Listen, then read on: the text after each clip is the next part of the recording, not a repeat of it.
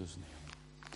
Will you turn with me this morning to the second epistle to Timothy.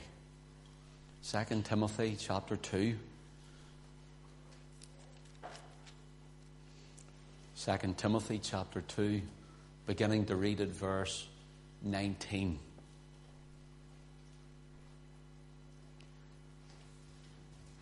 Nevertheless, the foundation of God standeth sure, having this seal, the Lord knoweth them that are his. And let every one that nameth the name of Christ depart from iniquity. But in a great house there are not only vessels of gold and of silver, but also of wood and of earth, and some to honour, some to dishonour. If a man therefore purge himself from these, he shall be a vessel unto honour, sanctified, and meet for the master's use, and prepared unto every good work. Let us pray. Father, take your word now, inscribe it in our hearts, and print it in our minds, and glorify your Son. We ask it for Jesus' name's sake. Amen. The apostle is writing to Timothy. Some say it's from a prison cell, and some say it's from he's in a house, but yet he is housebound, as it were. The Roman centurions and soldiers have him there as a house prisoner, if you want. But nevertheless, he's writing from a prison cell or a house, and he's captive. In other words, he's not free. And he writes to Timothy, and this is the second recorded writing, obviously, 2 Timothy, and he writes to instruct Timothy, and he writes to encourage Timothy, and he even writes to admonish Timothy. Now, it's good to be instructed when we need instruction, and it's great to be encouraged when we need encouragement. But it seems bad or a senseless thing when we're admonished. You know, to be admonished is to give a gentle form of rebuke.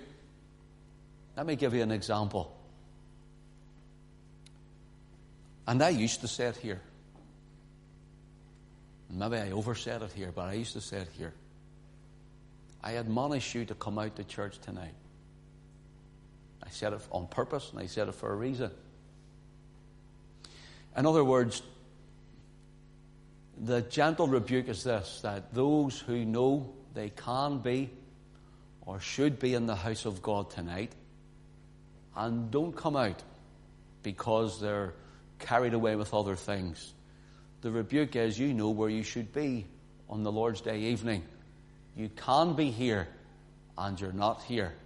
That's the rebuke. So please come out. It's not something too forceful. It's, if you know where you should be, then be there. So that's the admonishment. And it's not shouting somebody down. It's not condemning someone. It's saying, look, this is the Lord's Day. That's where we should be. That's just an example I'm giving you. And you see, rebuke turns to reproof. What's the difference? For example, if I rebuke someone and they did wrong, if I'd rebuke someone, says, you were wrong, and they said, okay, I'm wrong, sorry, apologize, then that turns to reproof. And reproof is really this, that they've acknowledged their wrongdoing. They've acknowledged where they've went wrong, and so they put it right. If you rebuke someone and they do not put it right, and they're guilty, it stays with them a rebuke. And others may not be guilty and rebuked for nothing, and they need put nothing right. For example, Peter said to the Lord, you're not going to Jerusalem, paraphrasing. And the Lord said, I'm going. Peter says, far be it for you to go, for they'll kill you. And in other words, there was nothing in the Lord that Peter could rebuke to keep him away from Calvary, to keep him away from dying for us. He was innocent. So he had nothing to change his mind on. He had nothing to put right or fix right. And that reproof came that there was nothing in Christ. So whenever we read of Paul saying to Timothy, Timothy, this is what's going to happen. This is the way you should be. This is what I want you to do. He's instructing him. That's good. He's encouraging him. That's great. He's admonishing him something different altogether. And what he's saying gently but forcefully, he's saying, Timothy, I have a lot to tell you, son. It's time to grow up. That's what he's saying. We'll show you that, God willing, in a moment. This morning I want to speak on a great house with glorious vessels in a godless environment. I'll say it again, a great house with glorious vessels in a godless environment. So Paul writes to young Timothy, he tells him to take courage, to hold on, to hold fast to all that he has heard and all that he's learned and all that he saw in the life of the apostle. And when you're reading 2 Timothy, Timothy is now the pastor of the church of the God at Ephesus. That's where the Ephesian letter is written to. Timothy's now the pastor there. And the apostle is in Rome. And Paul is writing to the pastor of the church of Ephesus to tell him something. He says, Timothy, get ready, I'm going. You're going to have to take the mantle and grow up. I'll be leaving this place. You need to continue on the work. That's what he's saying here. And it's said that Timothy is about, some say 22 to about 30, early 30s years of age. Mostly people think he's in his 20s. And he's a young man. And this young man, he's living in a city that was a great commercial area, full of commerce in Ephesus. And not only was it a great commercial area, but it was also full of worldly pleasures. Diana, the goddess of the Ephesians, was worshipped there, a great big temple to her. And you can imagine this young, flourishing church with a young, flourishing pastor sitting under all of this with all the worldly temptations, with all the trials that are coming their way and all the troubles. You can imagine the pressure and the stress that Timothy's under, and Paul knows it. And Paul is telling him something that he needs to hear, maybe not what he wants to hear. How many of us know that a faithful pastor, a faithful friend, and a faithful witness will tell you what you need to hear, not what you want to hear? Love them for it. For faithful are the wounds of a friend, the Bible tells us.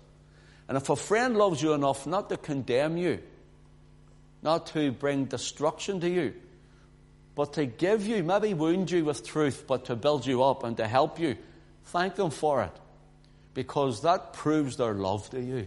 That they're willing to take a red face themselves. They're willing to have, as we would say, a brass neck.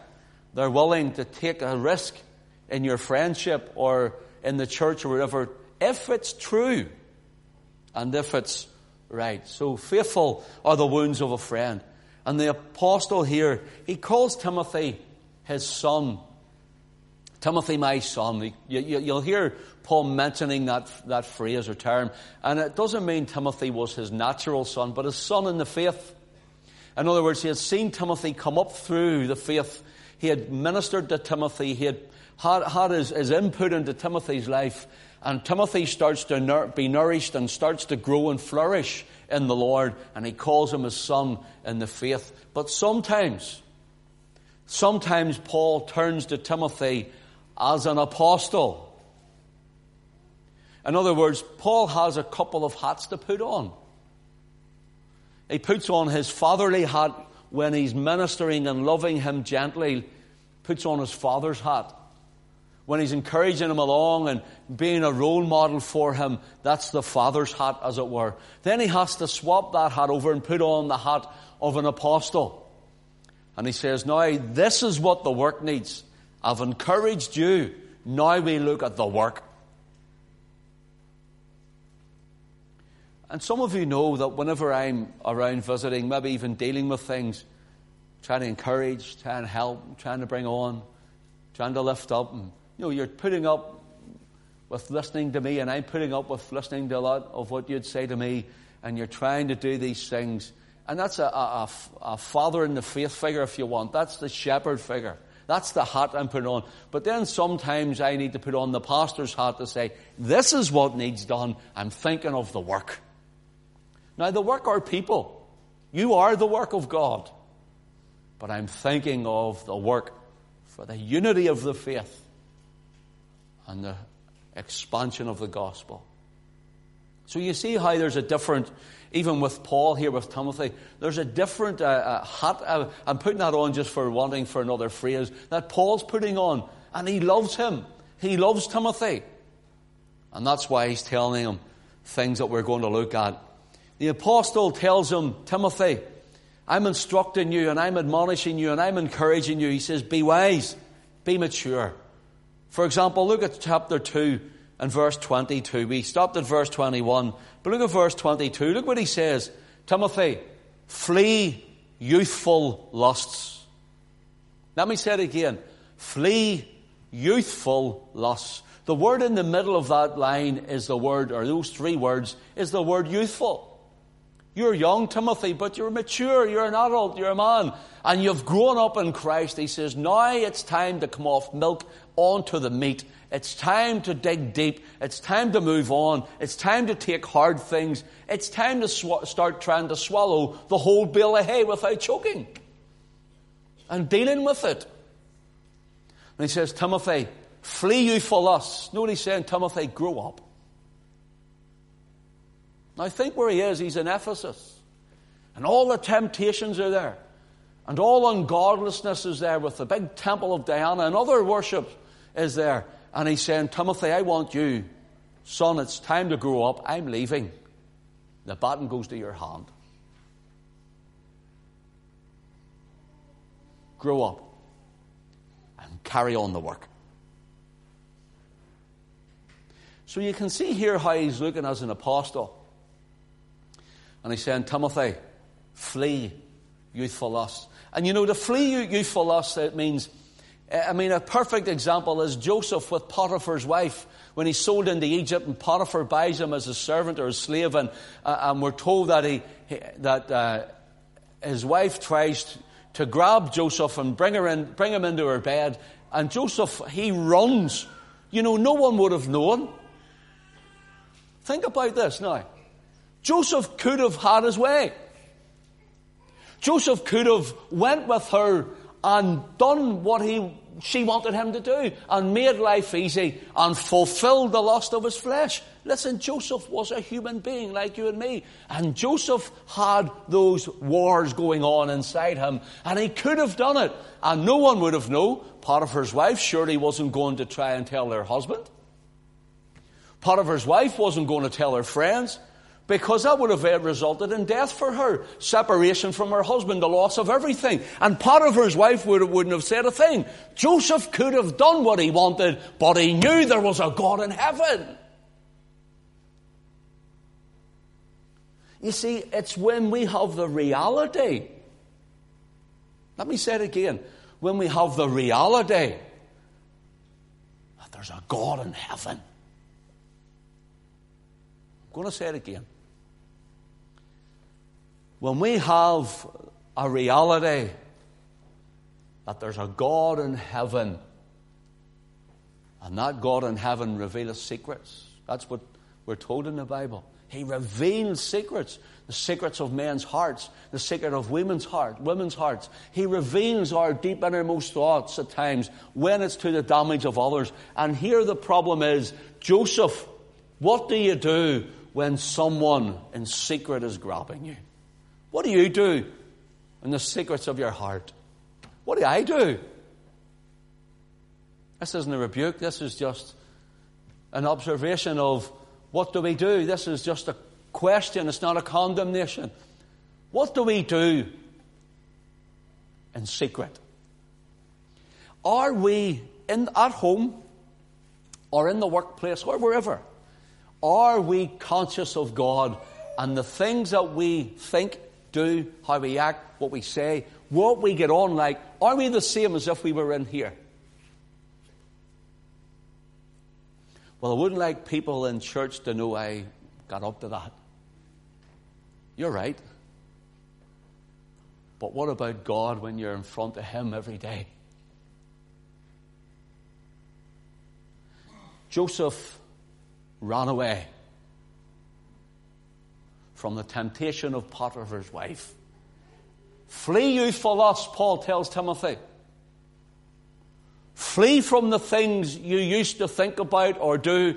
Don't let the commerce and the pleasures of this world lay hold on you to try and derobe you or disrobe you the way Potiphar's wife grabbed hold of Joseph. For in the end of it, all the secrets of men's hearts will be revealed before God and maybe even before man. God brings to light those things that need reproved. That's why Jesus said to Nicodemus that men hate the light because their deeds are evil. Listen to what he says here. Flee youthful lust, the things you used to do, the places you used to go, the life you used to live, the things you used to get up to. You don't do them anymore. You don't do them, Timothy. And those temptations are your flesh. He says, overcome them in the Spirit. Okay, let's look at this verse a moment. Verse 22. Flee also youthful lust. Sorry, 4 letters. I said 3 earlier. Flee also youthful lust, but follow righteousness. Follow it. Chase hard, it means. Pursue it. Pursue to live right. Pursue to live godly. Pursue to love one another. Pursue to say what's right and do what's right and be true. Pursue to follow righteousness. Faith, notice, faith, charity, that's love. Peace with them that call on the name of the Lord out of a pure heart. Notice this. Out of a pure heart.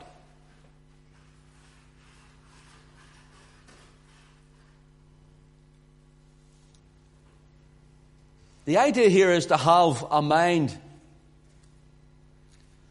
to have a thought, to have a life, to build a church which was strong, unmovable, distinct. In other words, their own life before God. Distinct, separated from the world, holy, but a church that is powerful, anointed, and above all things, Christ-centered.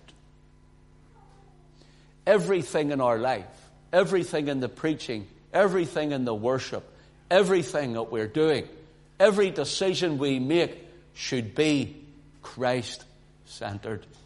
Everything. So Timothy, he's saying, flee youthful lust. Watch your company.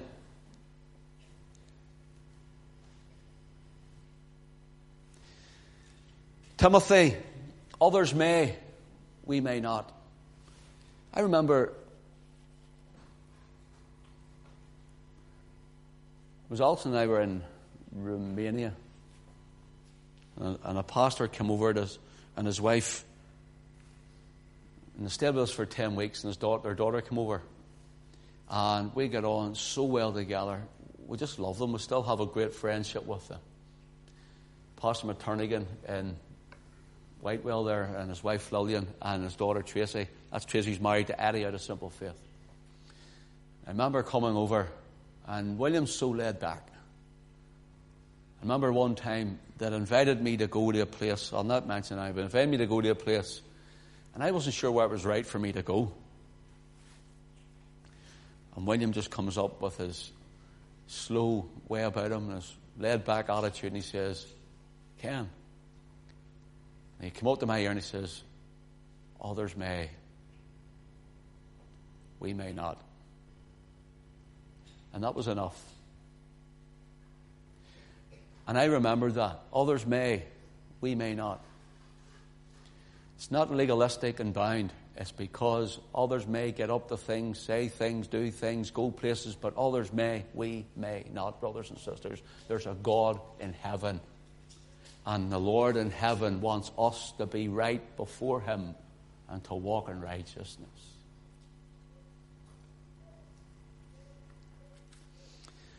Chapter 1 and verse 5. Listen to what Paul tells Timothy. Chapter 1 and verse 5. He says, Timothy, remember the unfeigned faith that is in thee. Now notice where the faith is. It's in Him. Remember the unfeigned faith that is in thee. Verse 6, he says, Timothy, notice, stir up the gift of God which is in thee. Notice it's in thee. And verse 7, God hath not given us a spirit of fear, but of power and of love and of a sound mind. Now notice what he's saying. It's in thee, Timothy. Unfeigned faith. The gift of God is in thee. In other words, living in you is unfeigned faith. What is unfeigned faith? Well, briefly for a moment. Unfeigned is the word anupokritos. Anupokritos. And it's where you and I get our word hypocrisy from. A hypocrite. And it gives the idea that Timothy's faith which was in him was not an hypocritical faith. It was not a faith that says one thing in public and believed another thing in private. It was not a faith that said, I believe that God heals, and I believe that God does, and I believe that Jesus saves and all this, and in behind the scenes he lives like a devil, or he doesn't really believe that God heals. Now I know whenever we're looking at our loved ones, and we're really struggling inside, and we're saying, Lord, where are you? And we're praying for them, and some have died, and you're digging deep.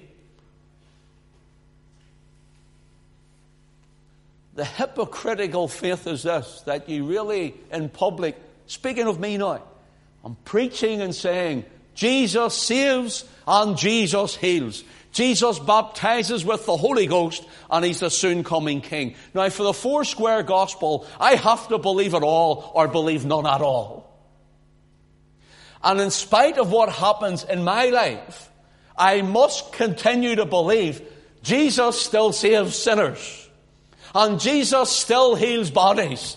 And Jesus still baptizes with the Holy Ghost. And Jesus is still coming again. In spite of who I am and what I think and what's going on around me, the unfeigned faith is this. It's not hypocritical. It believes God no matter what.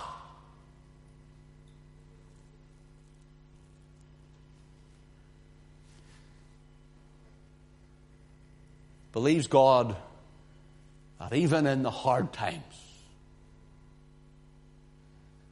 you're in charge. That even when you hold the hand of a loved one who slips away from you, you're still in control. Unfeigned faith is this.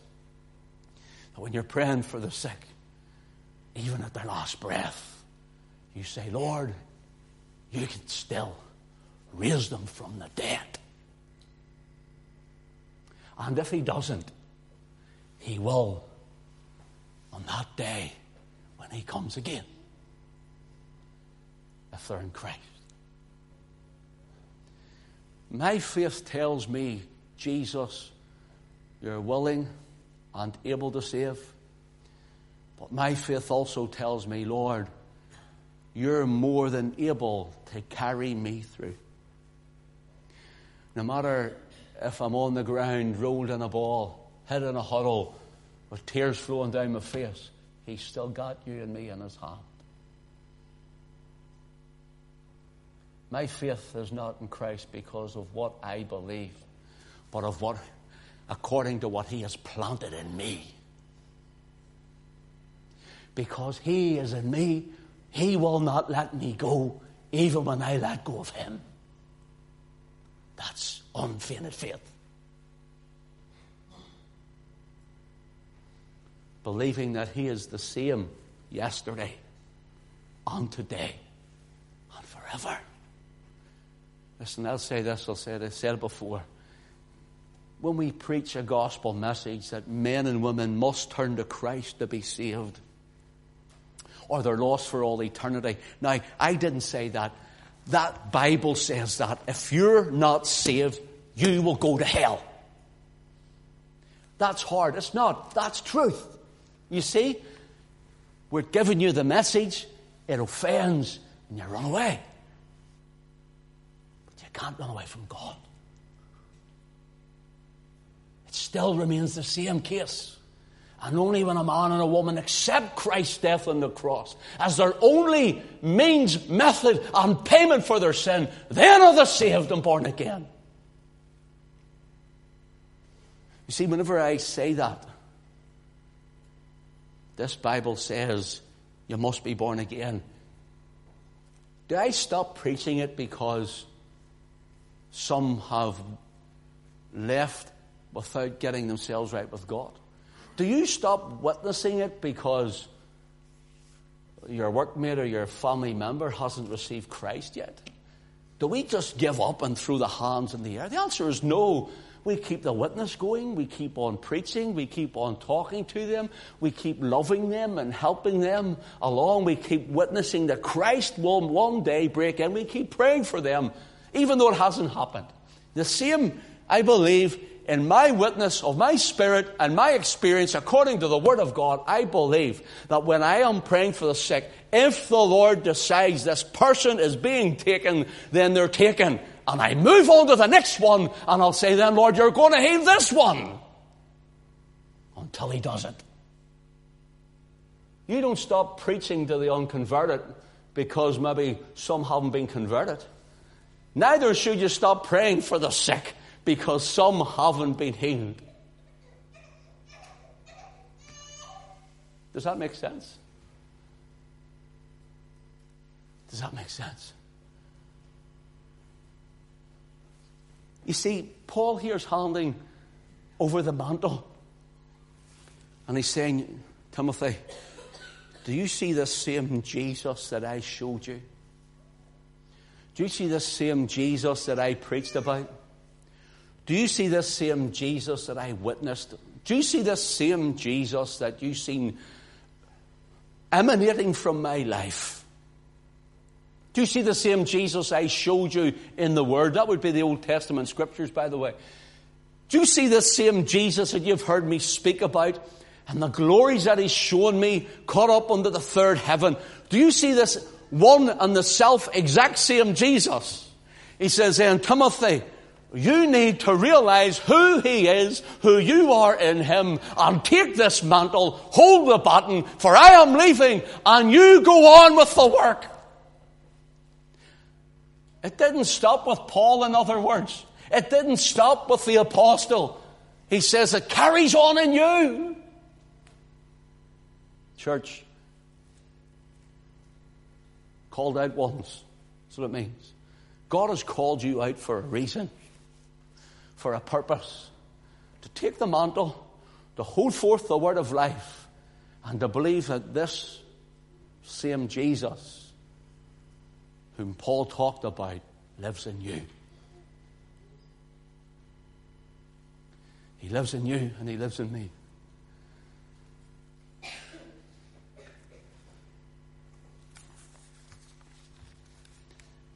Look what I've got. Look. I haven't even touched it yet.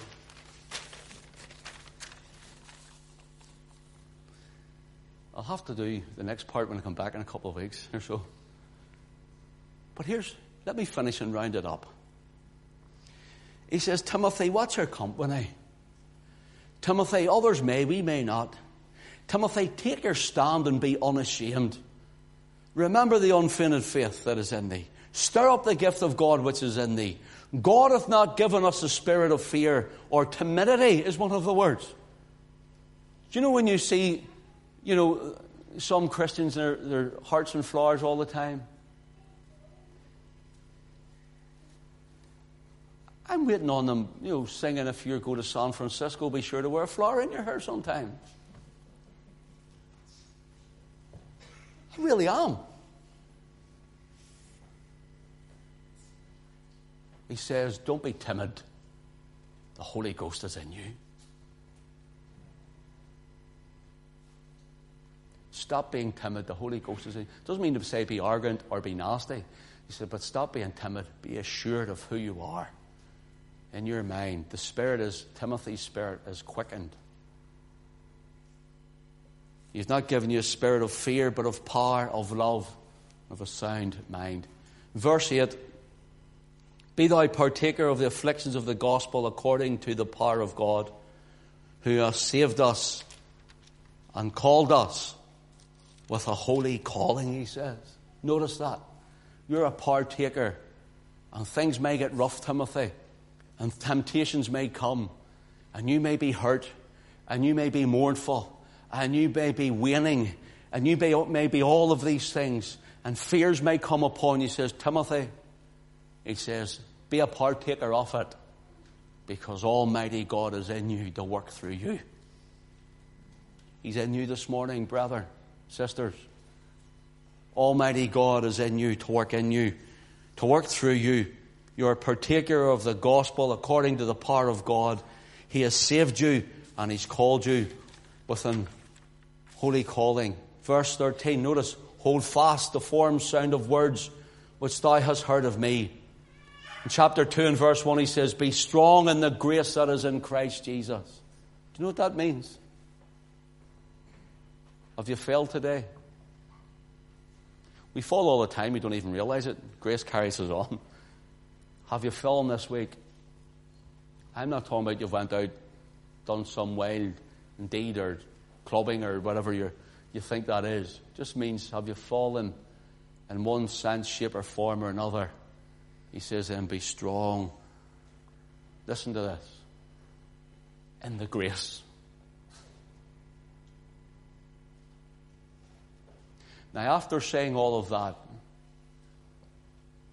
and it sounded very legalistic in ways, listen to what he says. Be strong in the grace. You know what that means? He said in Timothy, see, no matter what's in your mind, see, no matter the thoughts that's come to you, what's in your heart, no matter what temptations you've suffered, no matter what trials you've went through, no matter what is going on around you, no matter how many times you've failed, maybe something that you've got up to, thought, said, or done, or did, whatever, he says, listen, be strong in the grace.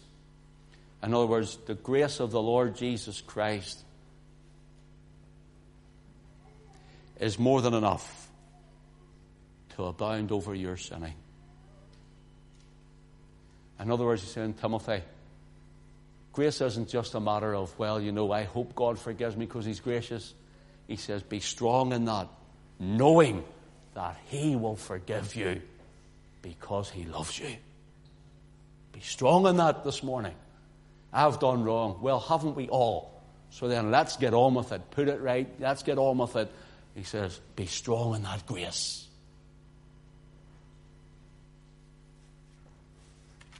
Endure hardness as a good soldier of Jesus Christ. 2 and 15, this is the last one.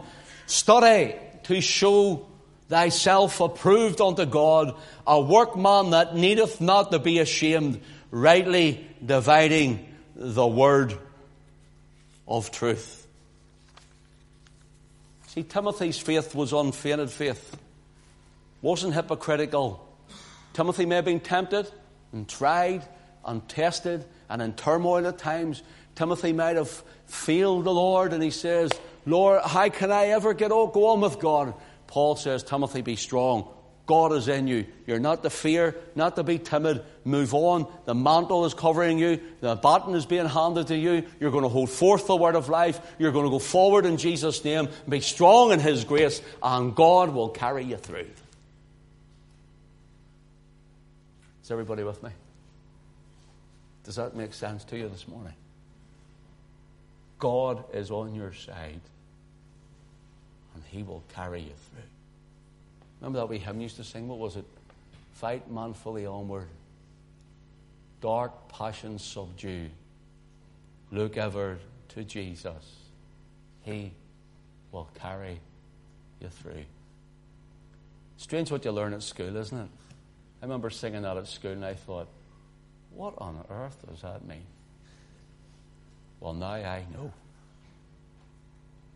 Now I know. Bless his name. Let's stand and praise the Lord.